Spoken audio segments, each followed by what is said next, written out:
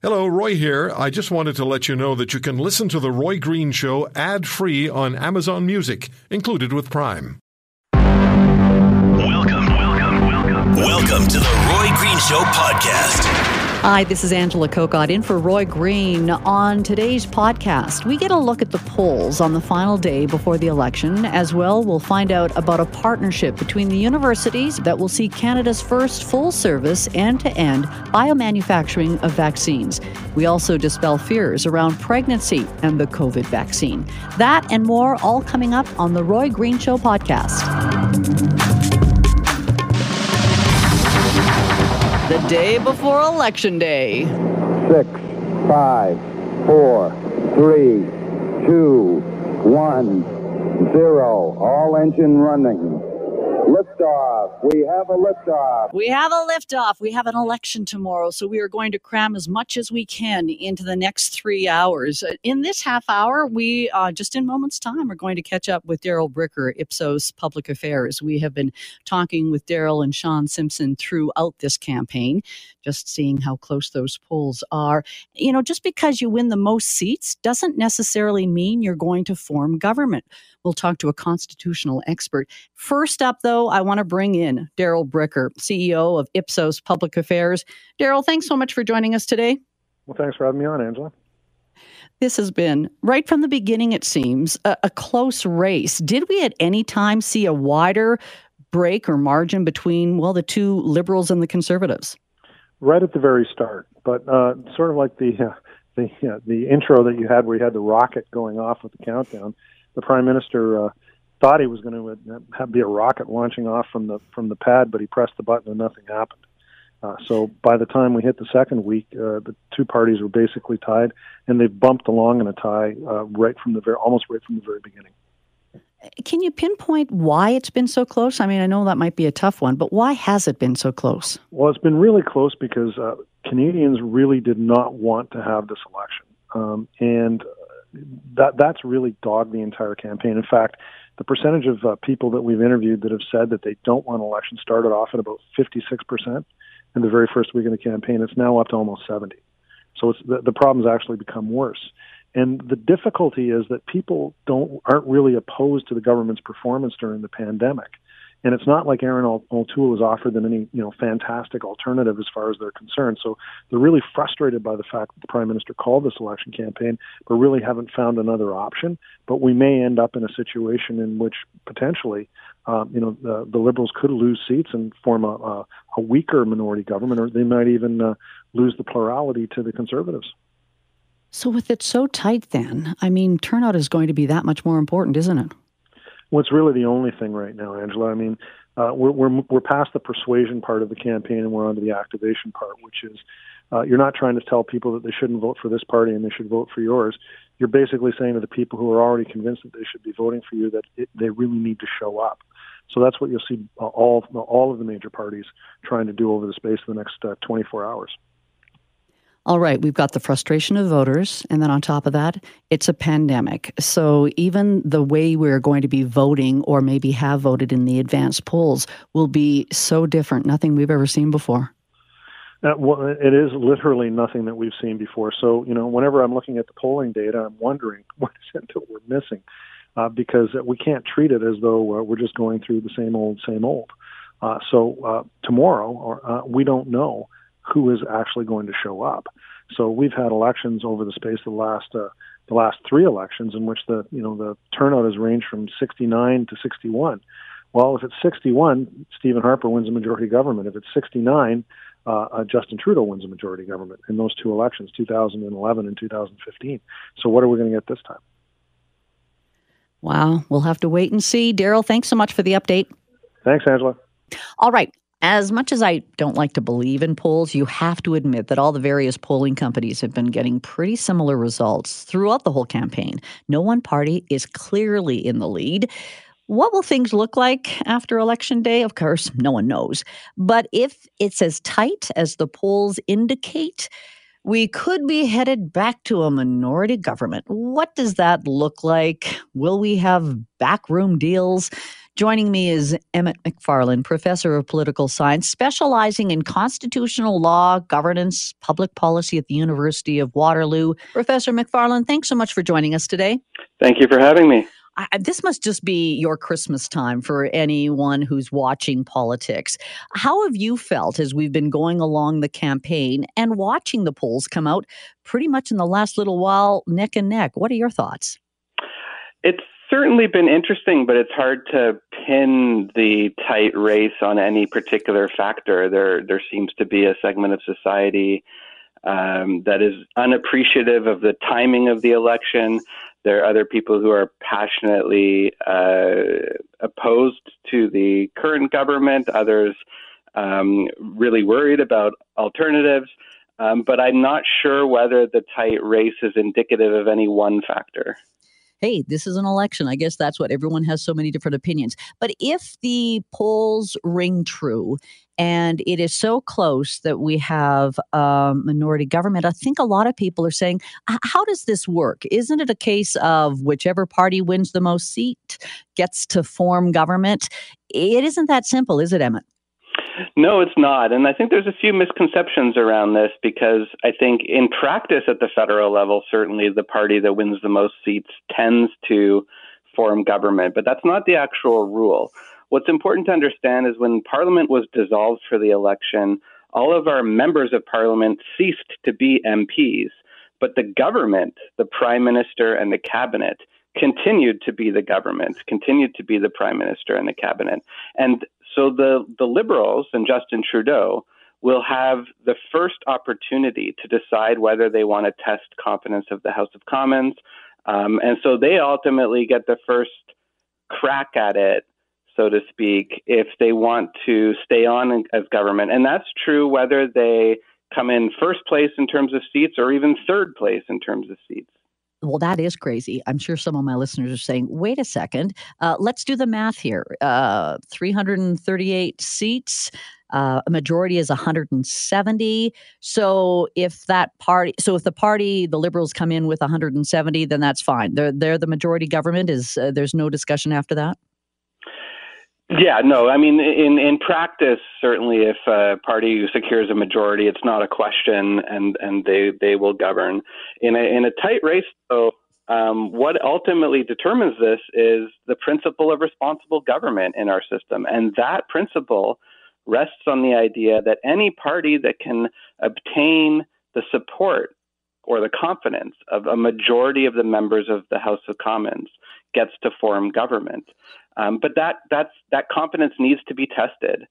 So if the Liberals were to even win the most seats, but not a majority, the opposition parties could very well decide to get together and defeat the government at the very first opportunity, and then request that the Governor General appoint perhaps someone like Aaron O'Toole to try to form government and see if he can secure the confidence. And that's the democratic principle of our system. It's the majority of the members of the House who ultimately determine who forms government. So you're right. It's when we start getting into this minority area that we have to have all these questions that are answered. So when I mentioned backroom deals, this is what we would be seeing then. Let's say if the scenario played out that you laid out there, that it would be up to, again, this is all hypothetical, but Aaron O'Toole having to go to the NDP or the Bloc to say, let's form a coalition and we will then get the confidence of the House? Certainly, if the further away the first and second place parties are from each other, the less likely that is. But if it's close, someone like Jagmeet Singh could certainly decide that he wants to play kingmaker, and he may be willing to take the time to listen to both Justin Trudeau and Aaron O'Toole about what they will do to secure his support. What platform promises will they make in effect to try to secure the support of the NDP. We don't have a tradition in Canada of coalition governments, so we're very unlikely to see a formal coalition where more than one party decides to form government and have representation in cabinet. But we do have a tradition in Canada sometimes of accords. So agreements of the smaller parties to support one of the larger parties for, say, a 2-year or a 2.5-year period in exchange for some policy concessions of some sort. And that's the sort of backroom dealing, so to speak, that might happen in a close result. Well, and we saw that in 2019. I mean, we know the Liberals were having to go to the NDP in some cases for certain things to be passed. I mean, that's exactly what we saw in the last election, wasn't it? Yeah, in any minority situation, you're likely to see that kind of day-to-day bargaining happen. An accord is a bit more formalized in that it's a pledge to support for a fixed period of time right from the outset in exchange for perhaps a major platform plank. In the case of the NDP, that might mean major movement on something like pharmacare or dental care as part of the broader health system. But it is something that would be set out in advance in order to secure that support. Now, I suspect if the Liberals do come in first place, even if it's very close, they might just try to govern, right? They might put all the pressure on Jagmeet Singh and say, look, we're gonna have a throne speech. We're going to table a budget. If you want to defeat us and result in a conservative government, go ahead. That's the alternative to actually bargaining, right? Just call a bluff and see what happens. My guest today is Emmett McFarland. He is a professor of political science at the University of Waterloo. And Professor McFarland, I think that's the frustration for a lot of Canadians, that a third place party could hold that kind of power over another party that won more seats. Yeah, I mean, I understand where you're going with that. I think it gets a little complicated, right? In that if no party secures a majority of seats, then it has to be some sort of consensus-based decision-making at the end of the day, whether that's a formalized agreement or just, making that day-to-day struggle and seeing how you can cobble enough support to continue governing. And so to Canadians who are frustrated with this, I mean, I would agree at the level of transparency. Everyone who votes tends to vote for a particular party and for that party platform.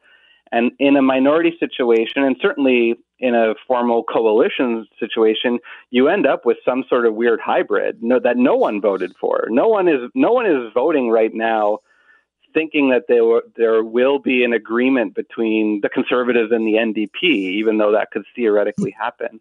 But you can only go based on that majoritarian principle. That's democracy. We got close to a formal coalition under Stephen Harper. So we've never had a truly formal coalition in all the years of Canada. Certainly not in the modern era. Okay. So remind us about Stephen Harper and how he faced it as a leader in a minority government facing a possible coalition. Yeah, so in 2008, the Conservatives were returned to their second minority parliament.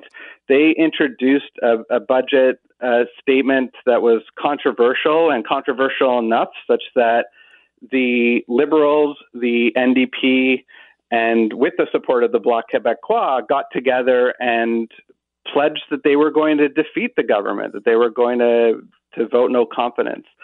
That was ultimately resolved when Prime Minister Harper at the time decided to prorogue Parliament and try to make a case to Canadians that this coalition was politically illegitimate, which is all well and good, right? Canadians ultimately decided that coalition idea was very unpopular.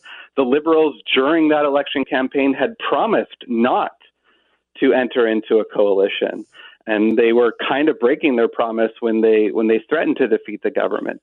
But at the same time, the Conservatives also argued that because they had won the most seats, only they could govern, which constitutionally speaking was an inaccuracy. It simply wasn't true, and it was a misrepresentation of how the system works. Ultimately, politics determined whether that coalition was going to survive. The opposition parties in 2008 read the tea leaves and saw that their proposal was manifestly unpopular, and the coalition basically collapsed. At the same time, the Conservatives backed away from a couple of their controversial proposals in that budget, including getting rid of the per vote subsidy for political parties. So you had this democratic reckoning. Both sides kind of climbed down a bit and sanity prevailed. But a coalition defeating a minority government, from a constitutional perspective, is a perfectly legitimate thing. Wow. And I mean, I said no one knows what's going to happen after Election Day, but there's a chance that we really won't even know until a few days after Election Day, because if some of these races are so tight that they'll be then counting in the mail-in ballot. So this could be a long process, couldn't it?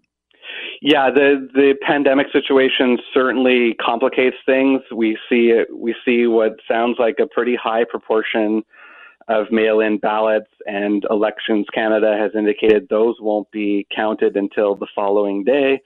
So yeah, we could have a lot of uncertainty for a few days. Not the norm in Canada, but we do see this in other democracies, and we shouldn't wring our hands too much about it. Oh, it'll be interesting to watch, and I'm sure you'll be watching it every minute there. Emmett, thanks so much for your time.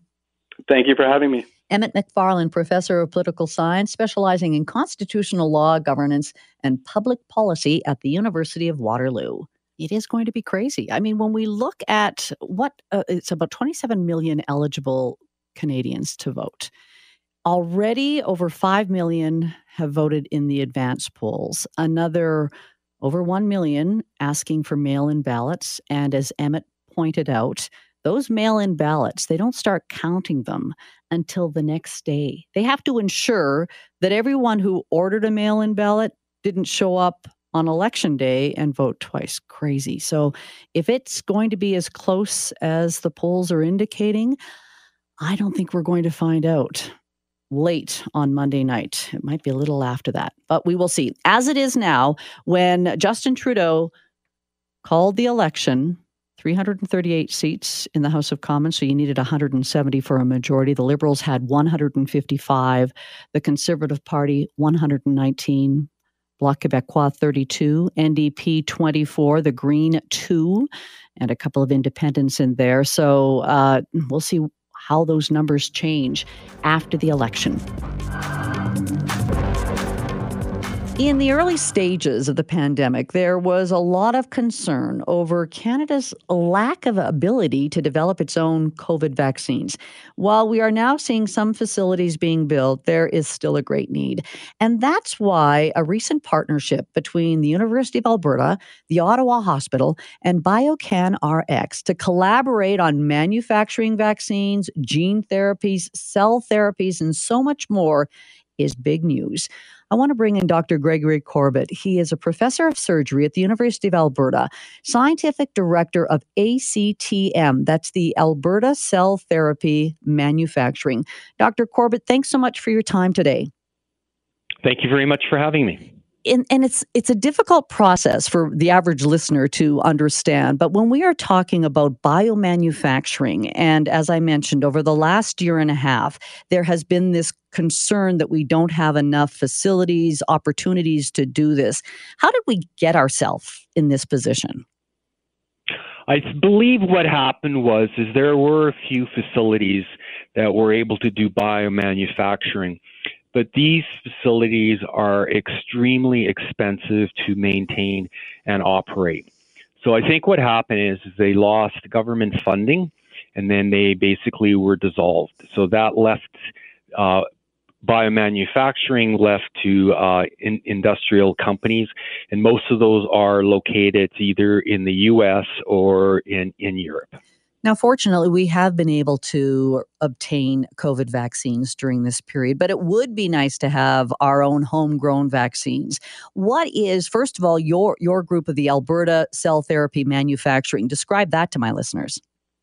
So the Alberta Cell Therapy Manufacturing Facility is what's called a good manufacturing facility.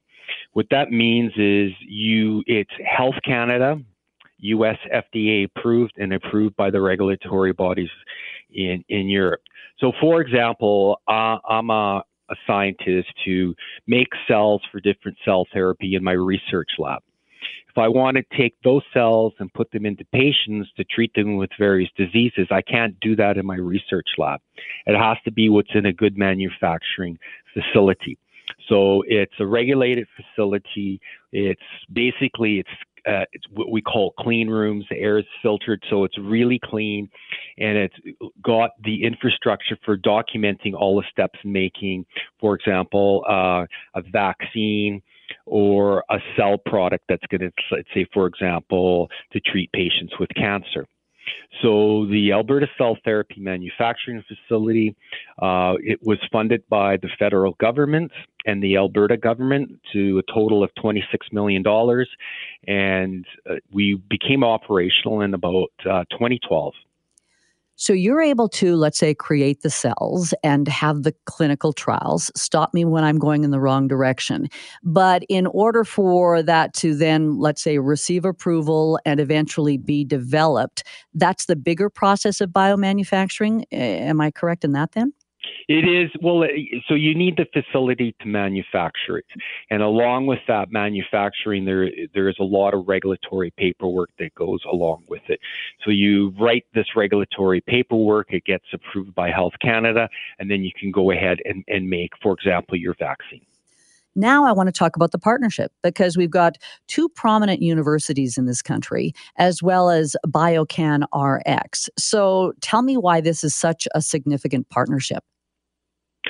The reason why it's significant is so the Ottawa Hospital, or also the same thing as Biocan RX, they have the ability, the technology to make various vaccines and other products. But what they are lacking is the capacity to do a process that is called fill finish. So you make the vaccine, which is a liquid, and it has to be put in those little vials that are used to inject people. So you put it in these vials, and then you ship it to all the different places where people can get vaccinated. That's their limitation. They don't have the capacity to do it. So we have this ACTM here at the University of Alberta that has the infrastructure to do it. So the partnership is that we are going to get staff, which we already have in place, and we're getting them trained to do the fill finish. So Ottawa would be Biocan RX, would make the vaccine. It would be sent to the University of Alberta, and we do fill finish and put them into the vials. So this completes the whole process, whereas before they were lacking that last step. And so this is when we talk about this, the end-to-end biomanufacturing solution? Yes. So it's difficult for one institute to do everything by themselves because you need the infrastructure. The infrastructure is extremely expensive. So you can't just say, well, I need a room to put my vaccine into vials, I'll build it. But we already have this $26 million facility here at the University of Alberta. So why not create a partnership to use it? My guest today is Dr. Gregory Corbett. He is a professor of surgery at the University of Alberta. We focus so much on the COVID vaccine. Would we see COVID vaccines developed in this partnership? What are we going to see come out of this? I don't necessarily think that this partnership is necessarily COVID directly related. We started the discussion of having this partnership before COVID. So it's to basically, and now because of COVID and the lack of vaccine, that it could potentially be used for that. Very interesting. Okay, that's COVID. Then tell me, before COVID, the conversations you were having and saying, we can develop these different cell therapies, vaccines. Give me an idea of the work that will be done in this. So there is other diseases that need vaccines or drugs, and the group in Ottawa has the potential to make it. They have the technology, and we have the technology to now develop the capacity to put them in the vials. Here in the University of Alberta, we have also made stem cells that can be used to treat patients with sepsis. So by having a partnership, you're always stronger together, and it's difficult to predict at this moment where this partnership will take us for treating what different diseases. But once we get the people trained here and have the partnership, then we've got the flow through to allow different biomanufacturing. Would, let me see, pharmaceutical companies go to you? Would it be the government when it's looking for, I'm just throwing out flu vaccines or COVID vaccines? Who would be your customer, so to speak?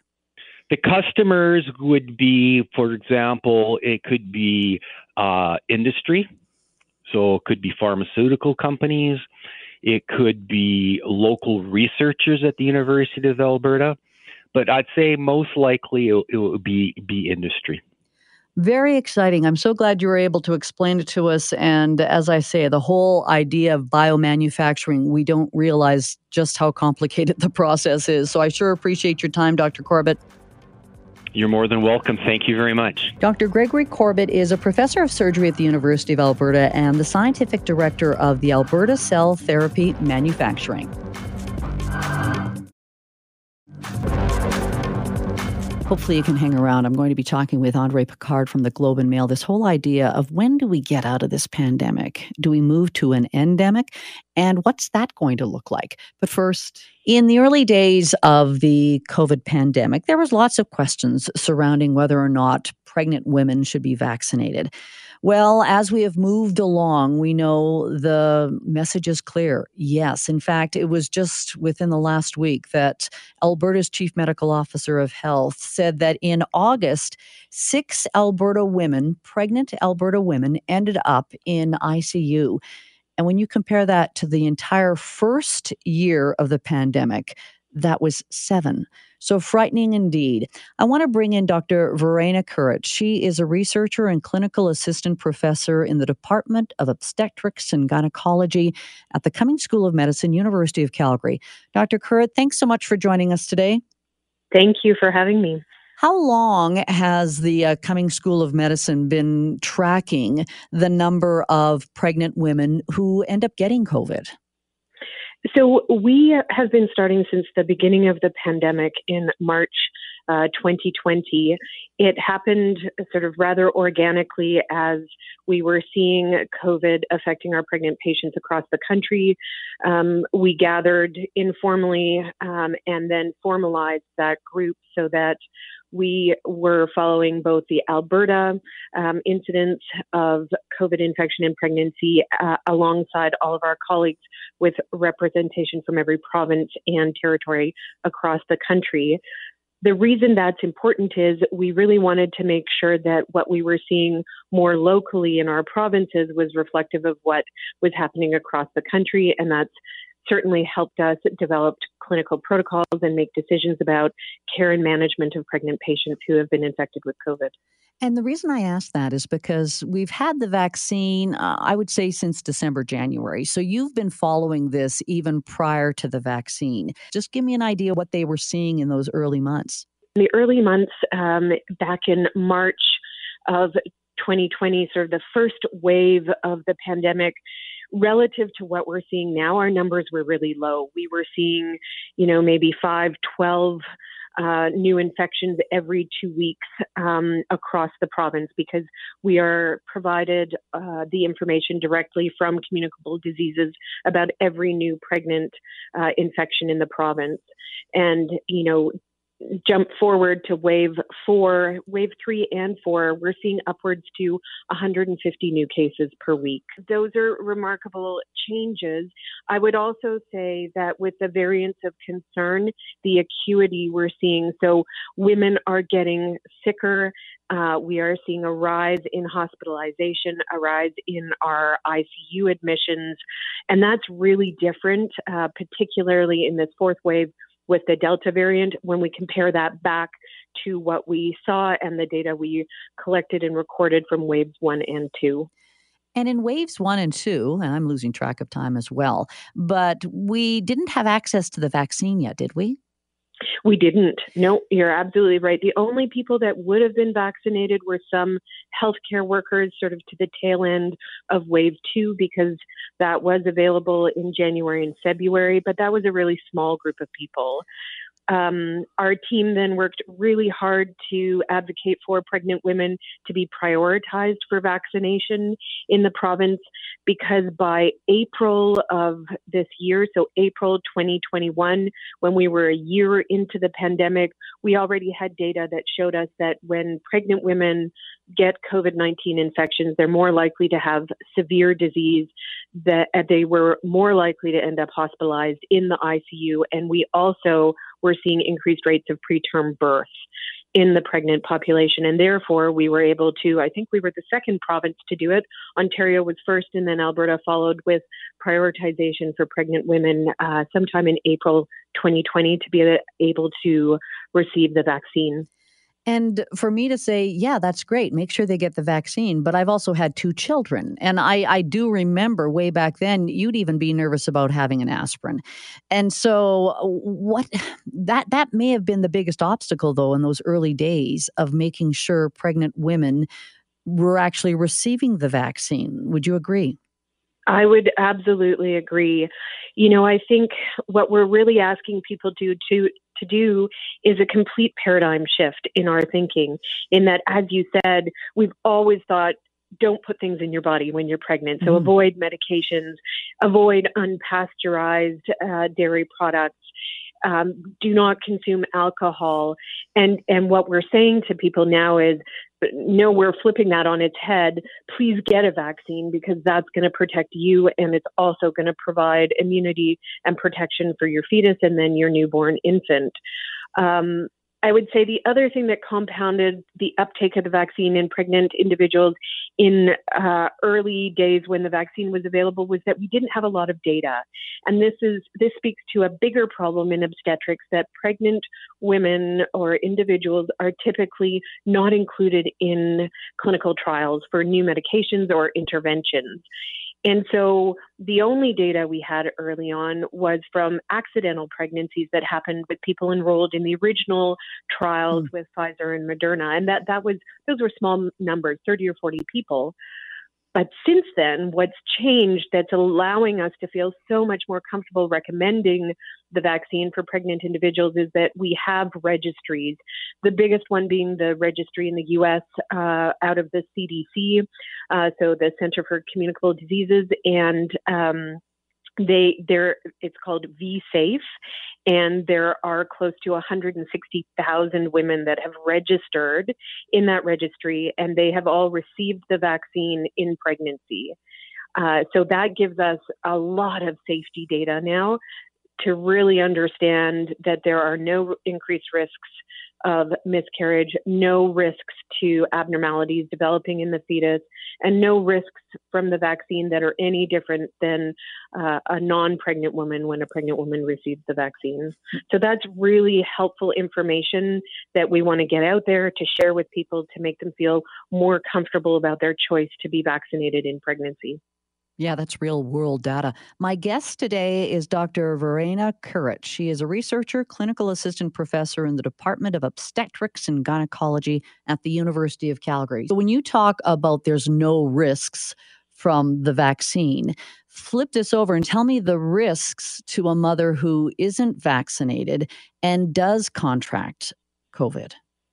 Well, yesterday I was in the hospital rounding on patients, and I saw 3 pregnant women in the ICU intubated. And so that's the real world risk. We have seen such an increase in the emergency room visits of women who are having worsening shortness of breath or cough, unable to keep down food and fluids.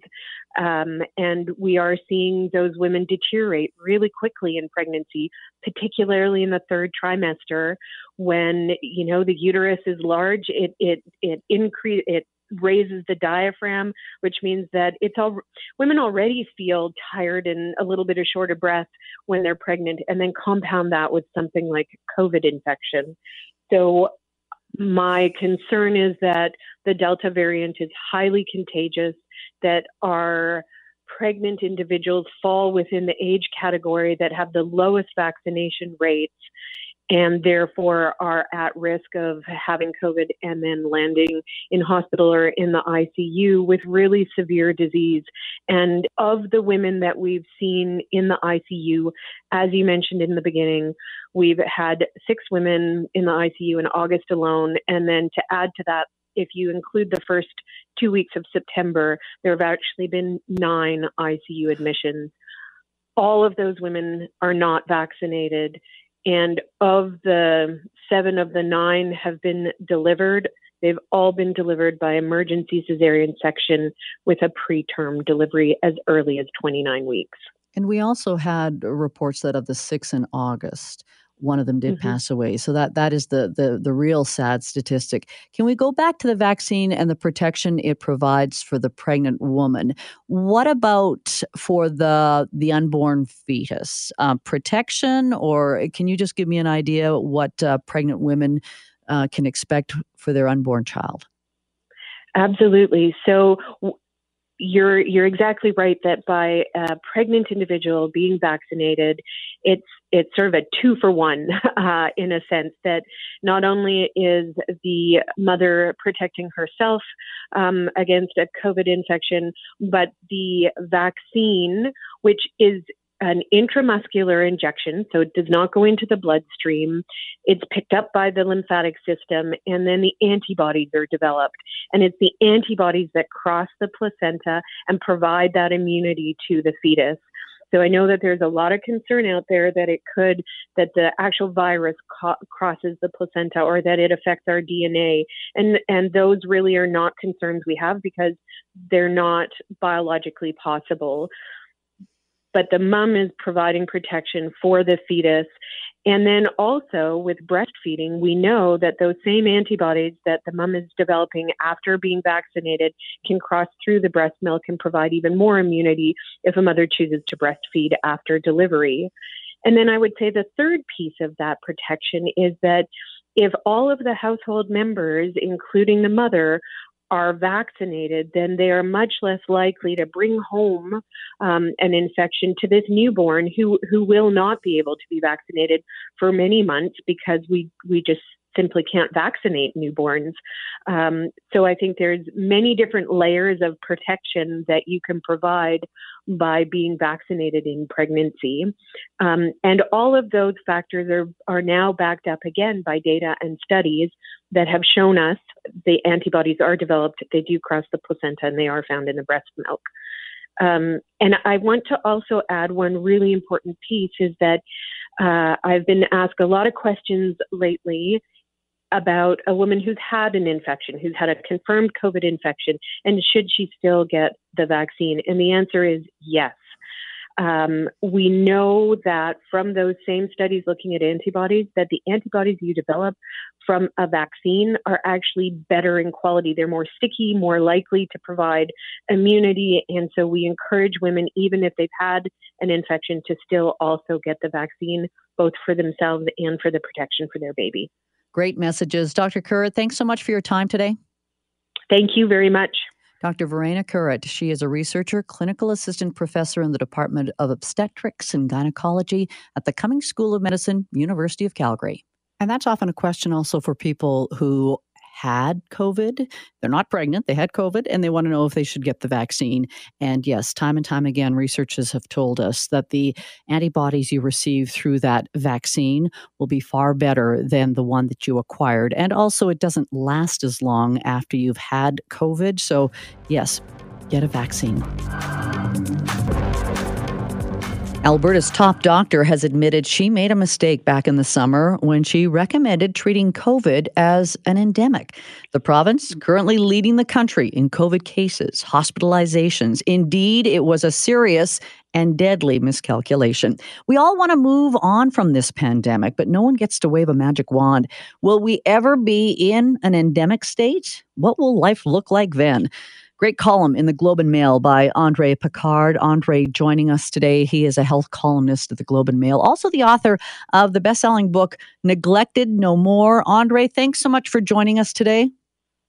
Hi. I always want to give a plug to your book, Neglected No More, because just give my listeners a quick synopsis of what the book is about, very timely with COVID. Yeah, the book is essentially, it's not about COVID, but uses the disaster, the carnage that happened in long-term care homes as just a launching point to talk about how we don't really treat our seniors well, how our public policies are really quite ageist. You know, we take people when they get a little sick and send them off to these homes where they don't want to live, where infection control is terrible. So it's just about rethinking how we deal with aging in society, in an aging society, and how we want to be treated. And I think, ultimately everybody, as we age, we want to be treated with dignity and respect, and we want to be autonomous. And that's what our public policies should be doing, and they do the exact opposite. So there's a lot to think about there, a lot to digest. And I think we have to recognize too, we're all going there. We're all going to become caregivers. We're all going to become care receivers. So we have a lot of self-interest in making the system better. Yeah, well, the book is Neglected No More. But I'm talking to you today about the great column I mentioned in the Globe and Mail, this whole idea of when will we move on from a pandemic to an endemic? First of all, let's just make sure people are clear on the different definitions. How do you define one over the other? Yeah, so a pandemic is when a disease, a virus in this case, is spreading in many parts of the world simultaneously in fairly large numbers. We're in a pandemic. We have been for 20 months now, so we're caught in that. Now, an endemic is when we just kind of get used to this. The virus, we're pretty sure, is going to stick around forever now. We thought at one point we'd get rid of it, but it's going to be around, but it's going to be manageable at some point, hopefully sooner rather than later. So endemic, a good example is the flu. The flu comes back every year, comes back seasonally. It's predictable. We have viruses, we have vaccines to prevent it, and that's what we want. We want some normality. And we're going to get there with COVID, but it's just not clear when. Some countries are close, but Canada is certainly not there yet. Yeah, so this summer when you heard Dr. Deena Hinshaw in Alberta say they're starting to move away from the pandemic, treating it as an endemic, what were your thoughts? Well, I was worried right away because I think when people hear that, they don't know the technical terms. And I think what the public heard, and Dr. Hinshaw said this recently herself, the public heard the pandemic is over. And that wasn't her intention, but that's what was understood. And what happened is people just went back to as if nothing was needed. We didn't have to mask anymore. Vaccination wasn't important. We could have we could all go to the Calgary Stampede. So people just took it as let's get back to how we were before. And the result, we're seeing it now. We're seeing this huge explosion of cases in Alberta. And even worse, we're seeing overflowing intensive care wards. And it's not over. They're going to be dealing with this for weeks to come at least. At the time, Dr. Hinshaw was looking at the numbers in front of her, and a lot of the other provinces were saying, oh, okay, let's see what happens in Alberta. So her argument was at the time and the modeling, it made sense. But as you say, that was a point in time and things changed when the message was mixed. Yeah, and I think the flaw in the way they looked at the modeling is they didn't take into account there just weren't enough people vaccinated yet. Vaccination is really our way out of this. It's a way of getting a lot of people immune. It's a way of making the COVID endemic, but we're just not there. So I think Alberta's decision was just premature. The numbers did look good, but we know there is some seasonal effect here. We knew the numbers were going to jump up in the fall. So it was, in retrospect, definitely a bad decision, and the government has said that. Andre Picard is my guest today, health columnist at the Globe and Mail. We are talking about pandemic versus endemic. So the question, of course, everyone wants to know then is, when will we move into an endemic? What are we looking for? Well, we're looking for really high vaccination numbers, 80% at least, maybe 90%. We're looking for not big spread, not widespread infections in the community. What we're going to see going forward is little outbreaks. So a specific community with 100 cases, that we can handle. So that's an endemic. That's how the flu works. An outbreak in one school, not in 100 schools. So putting a date on it is difficult because this is a moving target. The virus is getting more complicated. We know that the Delta variant is what's really fueling this wave. So we have to hope that we get that one under control and that there's not another variant that's worse. But I think, maybe hopefully by the new year, by January, we should be able to have a lot higher vaccination numbers, kids being vaccinated is really the missing piece of the puzzle now. And then we can seriously start looking at endemic illness. Yeah, and I'm glad you mentioned kids because we do hear this 80 to 90% vaccination rate. But some people are saying, wait, is that for 12 plus? Because it's a whole different number and a whole different picture if we are looking at total population. So that is another key that we will have to eventually see a vaccine for kids just to be able to reach that high vaccination rate. Yeah, absolutely. It's going to have to be part of our childhood vaccine schedule. We're going to have to do a massive catch-up. And we're starting to get some timelines. The pharma companies are talking about asking for approval of pediatric versions of the vaccine, which will be essentially the same vaccine but different dosage. That's probably going to come in October for the 5 to 11s, and then maybe by the end of the year, under 5-year-olds will be eligible. So that's going to be a big move. It's going to be really important because of about 20% of the population is not vaccinated now, and a good chunk of those, at least half of those, are just kids who are not eligible. Okay, let's do some dreaming. So we are in an endemic state. You mentioned the comparison of it will eventually be like the flu. Will it, or will we see, because even during the flu before COVID, I did not see people wearing masks. So is that something that will continue on in our endemic state, or will people finally be able to say, oh, I don't have to worry about masks? I think we're going to use masks much more wisely. You talk about the flu. The flu has a lot of deaths every year, and I think COVID is going to force us to rethink that. What level of death is acceptable for an endemic illness? The flu disappeared during COVID. And why? Because the same measures we used are effective for the flu, and it's less infectious. So to me, going forward, we should be wearing masks in long-term care homes, in hospitals. It should just be the norm. And maybe in some during flu season, or maybe it's going to be called COVID season come next year, maybe kids should be going to school in masks for September, October, November, which are the big transmission months. I think that's the kind of adaptation we're going to have to do. I don't think we should just stop things that have benefited us in ways that we hadn't predicted, like getting rid of the flu. Sidebar, though, is, as you say, flu was pretty much gone. Do you think this fall we'll still have to have a flu vaccine? What's happening around the world that you're watching? Well, I think there's a lot of talk about this, and the real fear is as countries open up, is that people are really worried what they're calling a twindemic. So we're worrying we'll see a resurgence of COVID because it's the fall, and we'll see the return of the flu, and that could be doubly deadly. Trying to make the distinction, people being reluctant to get their flu shots. We didn't have great numbers on flu shots to begin with, so there's a lot of factors here. The flu is not gone; it's going to be back at some point. The flu is actually the most likely thing we're going to see for another pandemic. We had a pandemic flu in 2009 with H1N1, and we know we'll have others. So there's the arrival of COVID just makes the flu more complicated to manage, actually. Yeah. Okay. Let's still go back to that world of an endemic. And we have seen, like a lot of things, as bad as COVID has been, a lot of people are saying, oh, I'm going to do this differently. I'm going to be more aware of the masking and washing my hands. What about even our workplace? Because we have seen workplaces change considerably. How do you see that in an endemic?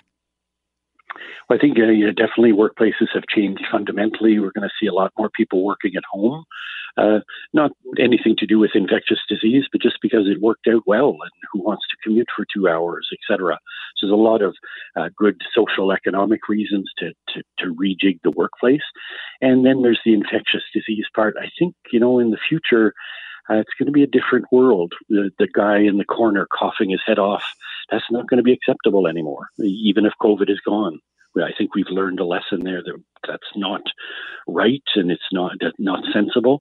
So I think we're going to have much more strict criteria about, our culture is to go into work sick, right? We're macho, we always do our jobs. And I think that's going to change. And it's going to have to be, that in turn is going to have to change things like our paid sick day policies are going to have to be different. And we're already seeing that. We're seeing union contracts being negotiated now where there's way more paid sick days because people realize going forward things have to be different. Andre, you were talking about the importance of children being vaccinated, and hopefully that's going to be happening sooner than later. In an endemic state, will we see a different setup for classes, for schools? Do you think there could be masking even in those situations? Well, I think that COVID has taught us a lot about schools. It's been one of the issues that's been hardest to manage. A lot of jurisdictions made keeping kids in school a priority, which I actually think was a good idea.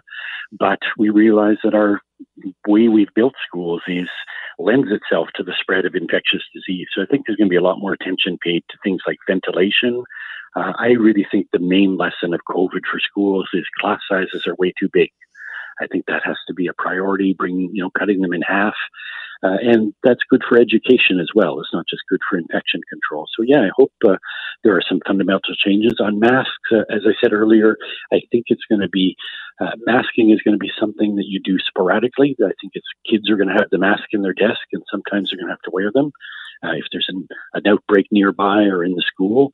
And then the next week when it's done, no more masks. I think it's going to be part of our toolkit of things that we do occasionally to deal with things like the flu and with what will soon be seasonal COVID, I hope. I had mentioned that Alberta's top doctor admitting a mistake when this summer thought that they could move into that endemic state rather, and other provinces and territories were watching. When we talk about what's happening in other countries, and Canada's keeping an eye on them, has any country done this right that we should be taking a page to say, yeah, look at that. That's what we have to do here? Yes, a lot of countries have done things differently that have done them well. Countries like Australia and New Zealand have been very, very strict since day one. They have the lockdowns when there's just a handful of cases, so they've never let their numbers get out of control.